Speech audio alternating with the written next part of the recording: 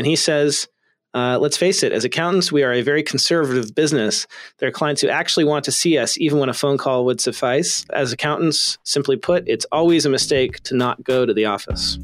Did you write this to be ironic? Welcome to the Cloud Accounting Podcast. I'm Blake Oliver. And I'm David Leary. Blake, we're back. Another week. Another week in 2019. And I heard we got some mail this week. Let's see. Not that drawer. Not that drawer. That drawer. Let me find it. Was it physical mail?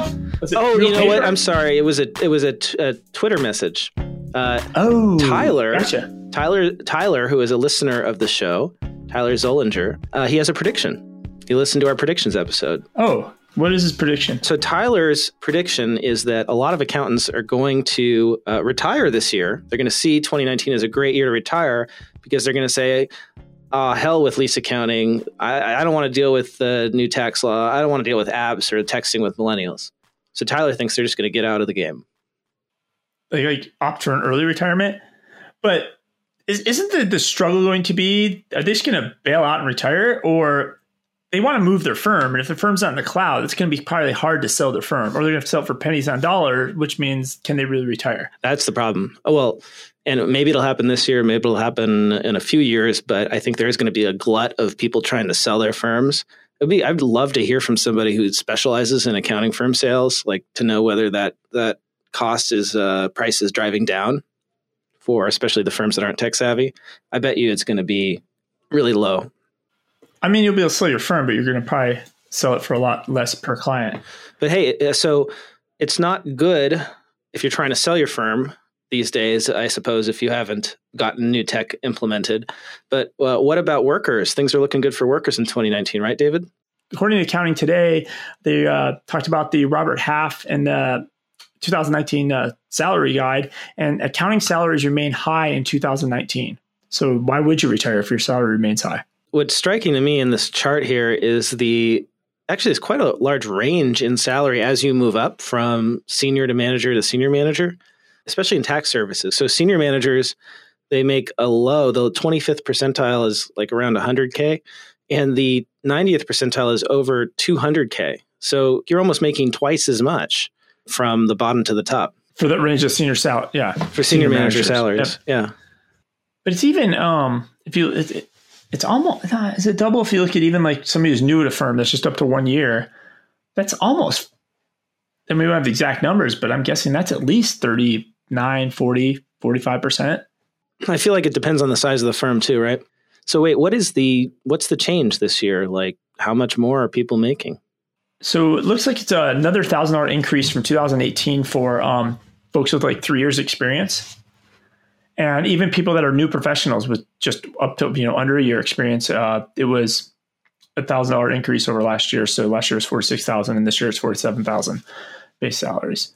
So, okay, I'm thinking about this. Like, is that really that great? Because, if the average salary is $57,500, that's for people with 1 to 3 years of experience.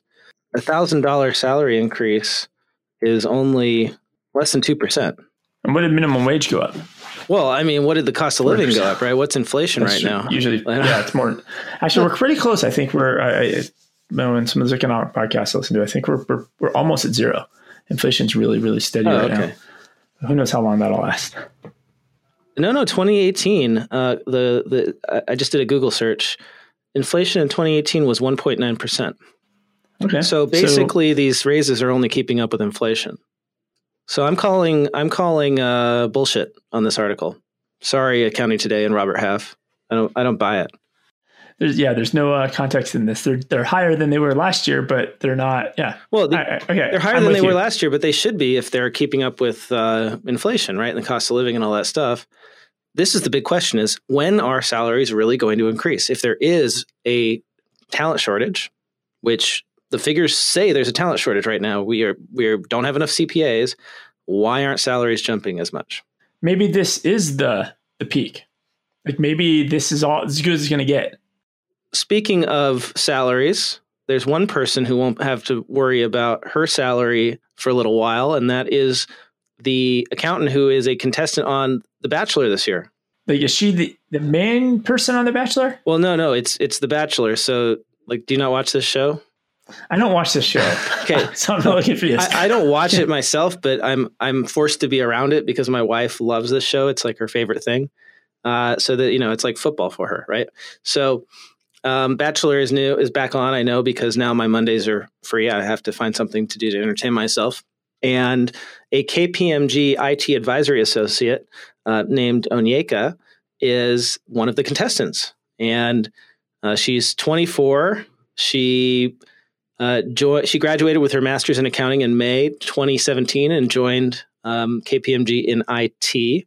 She's been there as an associate since 2017 and interned with the firm while she was in college. She's a native of Manhattan, Kansas, and got her degree in accounting from Kansas State University. So there we go. We got another accountant on The Bachelor on a reality TV show, and this is not the first, apparently. Going Concern has a nice summary, a list of accountants who have been on reality TV shows, which I will post in the show notes along with this article. So if a little bit of trivia there. No, that's I didn't know there was a list that has been created at this point. So it's very, very impressive. Well, maybe we could get her over to Cloud Accounting podcast shirt while she's out there getting her reality on.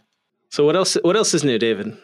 What else is news? There's quick little app news, I guess, like follow-up story. Remember we talked about Plaid 3 weeks ago? Mm-hmm. And for anybody who didn't catch that episode, so Plaid essentially is a API company for developers to use.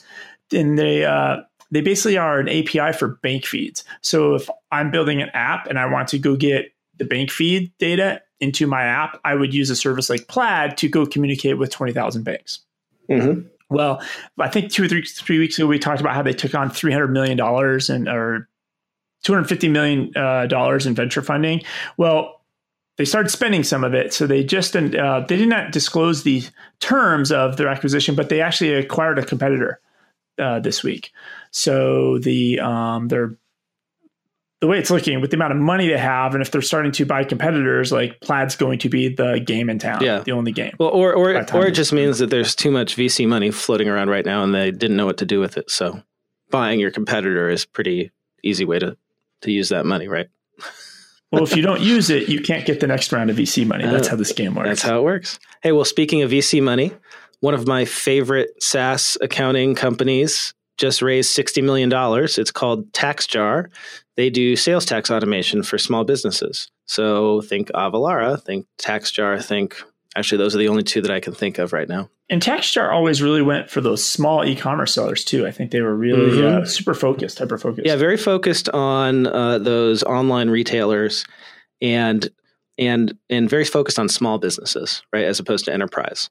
One thing I've always liked about TaxJar is they are a completely remote company. Everybody in the company works remotely.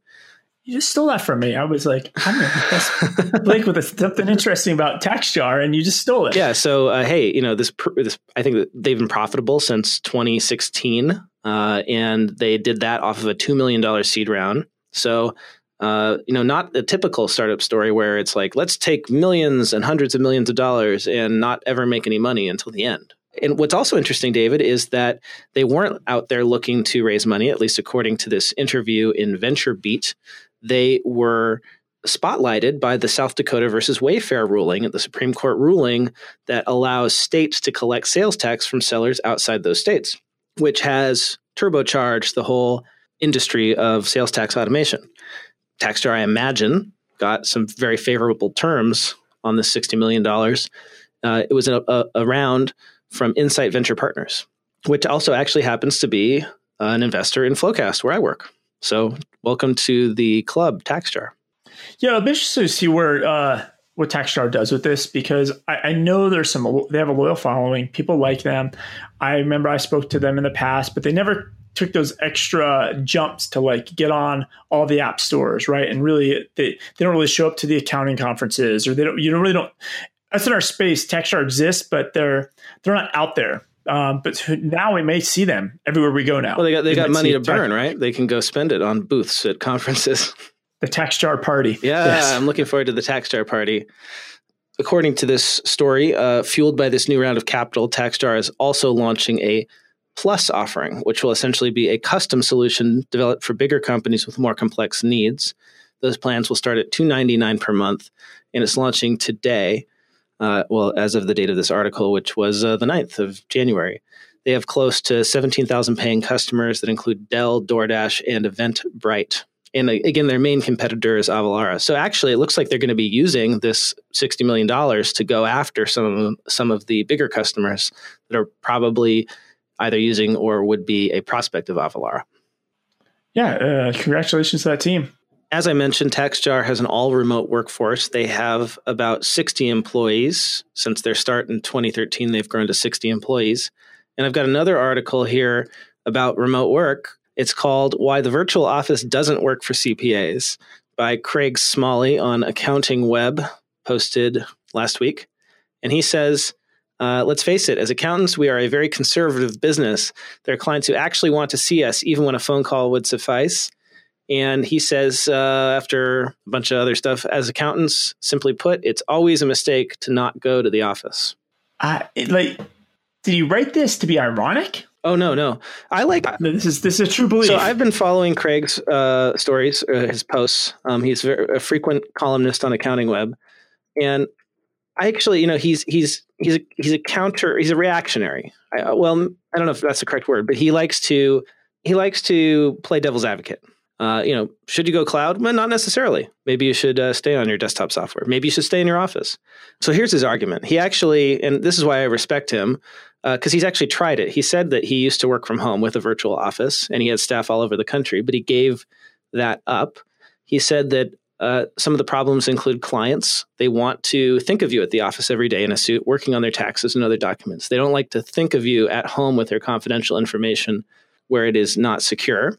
He says that when you're working with remote employees, it's difficult to control what they do, right? I can control what I do in my home, but I can't control what my employees do in their home. So how do I know they're keeping client data secure? He also said that it made face-to-face appointments very, very difficult because they weren't back-to-back. And so what he had to do is he would go into a virtual office. He would, rent space like at what are these, places, co-working spaces or whatever, and go in and do meetings, which caused downtime for him because he didn't have an office. He had to move around when he didn't have client meetings. He said training was more difficult and all that stuff. So he gave that up. And you know what? These are legitimate concerns. Like, how do you actually overcome all that? With technology, it's probably the number one answer. There's tons of smaller solutions and different ways to go about this. But the interesting thing is that he, did it kind of say when he tried this? No, he doesn't. Like a timeline? Yeah, because it's interesting that he tried it and then he completely abandoned it, right? To the point where he's completely against it. But every time we turn around, there's more stories of like people having more success and more fulfillment, and it's what everybody wants to be doing. That's a good point. Maybe Craig tried this 5-10 years ago when it was not nearly as easy, right? For instance, now you can convince clients to use Zoom rather than coming to meet you in person. And there are ways to keep your customer information secure, even when your employees are working remotely, which include virtual desktops, right? Having them log in to a virtual desktop on Amazon cloud where they can't actually download anything, stuff like that. And training, he was using Skype for Business. I'm afraid, sorry to say, Skype for Business is crap. Terrible product. Shouldn't use it. I was just on a Skype for Business call yesterday for like 2 hours and the audio kept cutting out. Come on, it's terrible. Zoom, way better. And Craig, if you're listening, you should come on the show and defend your position. But he will have to do that remotely. He'll have to do that remotely. So that's probably off the table, I guess. So it's talking about where people work at. There's an article I think you linked to me here somewhere about like where Americans move. Yeah, so I thought this was interesting, right? Because if remote work is becoming a bigger thing and we can take our practices virtual and work from anywhere, then why would we continue to live in certain places? People like to complain about where they live a lot. Where are they going is the question. So this is an article from the Tax Foundation. They do great articles, research on tax issues. And they did some research to see where are people going and where are they staying, or where are they leaving from, where are they going to, based on net migration from one state, from each state. So If you have a score of less than 50%, that means that you have a net outflow. And if you have a score over 50%, that means you have people coming in. And the top 5 states where people are moving to, where they are going, is Vermont, Oregon, Idaho, Nevada, and Arizona. So, for example, Vermont had 72.6% migration, and Oregon was 63.8%. Now, the places that people are leaving, that includes places like New Jersey, Illinois, Connecticut, New York, and Kansas.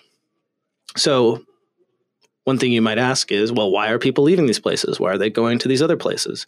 And of course, Tax Foundation, because they have a tax focus, wanted to see if the tax regimes, the business tax climates had anything to do with this. And there is some correlation. If you look at this chart on their site of the top 10 best business tax climates and the top 10 worst, you can see Oregon is in the top 10. It's number 7 for taxes.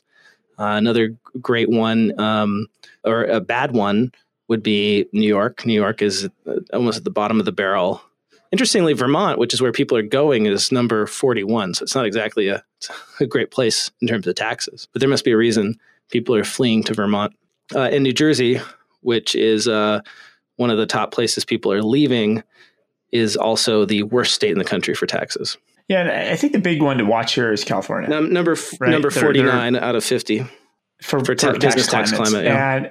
And then they're number 39 as far as the percentage of total moves, right? So they're definitely at the bottom of this. And historically speaking, I don't think that's been true for California, right? Like I have to have something tipped, because I know there's a lot of, I think like Xero moved to Denver, right? Or moved some of their office to Denver. Expensify moved the majority of their office to Portland, Oregon. So like these companies are moving out of the Bay Area and moving to these other states. And now with things are remote, I mean, you could look at T-Sheets as an example, right? They built a Bay Area type startup in Boise, Idaho. Like, do you need to be in California to build tech companies? Other than the movie industry, do you need in obviously the farming industry that feeds most of the country? Do you need to run a business in California? Yeah, it used to be you would put up with the taxes here because you needed to be in the Bay Area or in LA to be a tech startup or to be in the film industry. But yeah, maybe that's not true anymore. And it's very clear, like there's a migration from California to those states adjacent to California. So what's the tie-in to cloud accounting? The tie-in is, hopefully the net migration out of some of these states with bad business tax regimes will change their minds and convince them to align their tax codes more with the low tax jurisdictions or the ones that have simplified tax regimes, right? And there won't be such the disparity between the 50 states. And hey, speaking of governments, right? Well, because we are talking about taxes and taxes mean government, I've got a little bit of news about the California Board of Accountancy, which has just recently implemented online credit card payments. So they're only about 20 years behind everybody else, but you can now renew your CPA license online and pay with a credit card. Good for you, California Board of Accountancy. Unfortunately, there is no news about whether or not it will take less than 2 months to get a transcript or anything you send to them processed, because it's still, like when I did this last year, when I got my CPA license, one of the reasons it took. So did you have to send them a check last year? Oh yeah. Like how did you pay for this? I had to send checks in the mail, and then I had to send transcripts in the mail. And it would take them a month to even process the transcript from the mailroom to the filing unit, which is what they call the people that process the licenses. And then it would take the filing unit up to a month to process the transcript. So it could take 2 months to get a transcript added to your account and get your license. Well, they're starting to automate their process. If they can take a credit card, that's kind of the start maybe in of another it, right? 10 or 20 years, we'll have the ability to process these requests online. And that kind of ties into that efficiency. I think you have another article you said about like businesses are now not taking any more cash because taking credit cards and e-payments is just so much more efficient. Yeah. So this is great, right? So the California Board of Accountancy is finally starting to take credit cards as an option. Meanwhile, many small businesses in this country are actually not going to even take cash anymore. This is an article in the Wall Street Journal at the end of December called "Your Cash is No Good Here," literally. Many retailers, including Drybar and Sweetgreen, are banning paper money. And it's creating some awkward interactions for people who didn't bring a credit card. One of the reasons for this is you don't have to worry about employees stealing out of the cash drawer, right? That's a big... Yeah, or being held up, right? Or being held up. Yeah, exactly. But even the cost, I know there's a hotel, restaurant, bar, fairly a club, Hotel Congress is just here, and it's big, and they do a lot of cash. It's a bar, and they have to have somebody basically for hours counting the cash to prepare it to deposit in the bank. Like if you have the credit card, you'd have it just automate that process, shove it into the in your point of sale, shove it into the accounting system.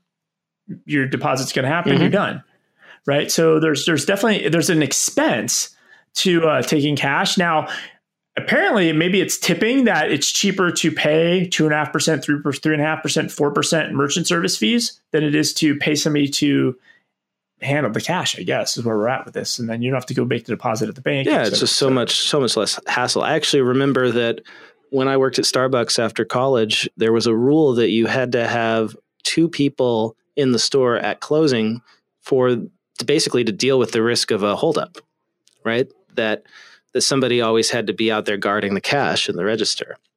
Yeah, I remember working at the mall back in the day, and 2 people would have to walk to go put the deposit into the deposit.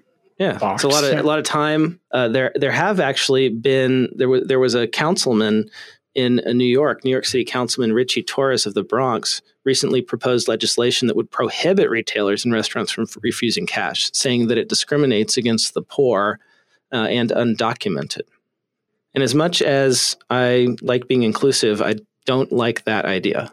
I think that businesses should be allowed to accept whatever form of payment they want to.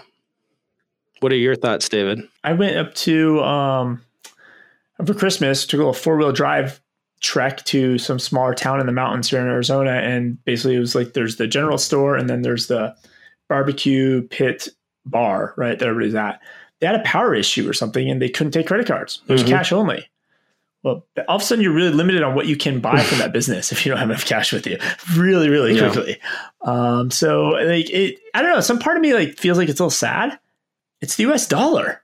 Like the physical US dollar, like, is it really going to just go away? I mean, it could. Like the physical dollar? It could. I don't know. Maybe we'll, just like you have the hipsters bringing in their typewriters and stuff to Starbucks. Maybe the hipsters will, it'll be opting into cash here.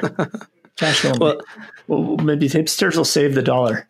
There's our episode title. Well, David, I've got more to talk about, but I know you need to get on the road. And what are you, driving your kids around or something? Yeah, we have the basketball games or picking up from school, that kind of stuff. I'm glad I don't have to deal with that yet. Not being the chauffeur. Soon. I'm hoping that by the time I have to be the chauffeur, I can just pop them in an automatic vehicle or a self-driving car, and they can go to their event.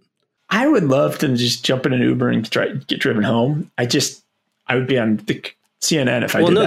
There is an app now for parents to have their kids picked up. Like it's like an Uber for kids, and the drivers are all background checked and stuff.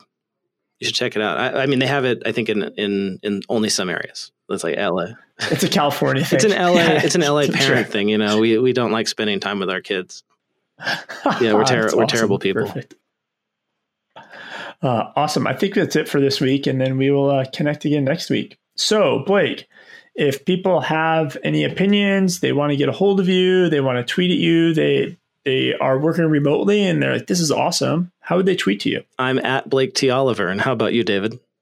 I'm at David Leary. And you can also like our Facebook page. We have a Cloud Accounting Podcast fan page. Yeah, just go search Cloud Accounting Podcast and you'll get notified of new episodes. And by the way, if you would like to receive the show notes automatically every time we publish an episode, you can go to my website, blakeoliver.com, and click on the blue subscribe banner at the top.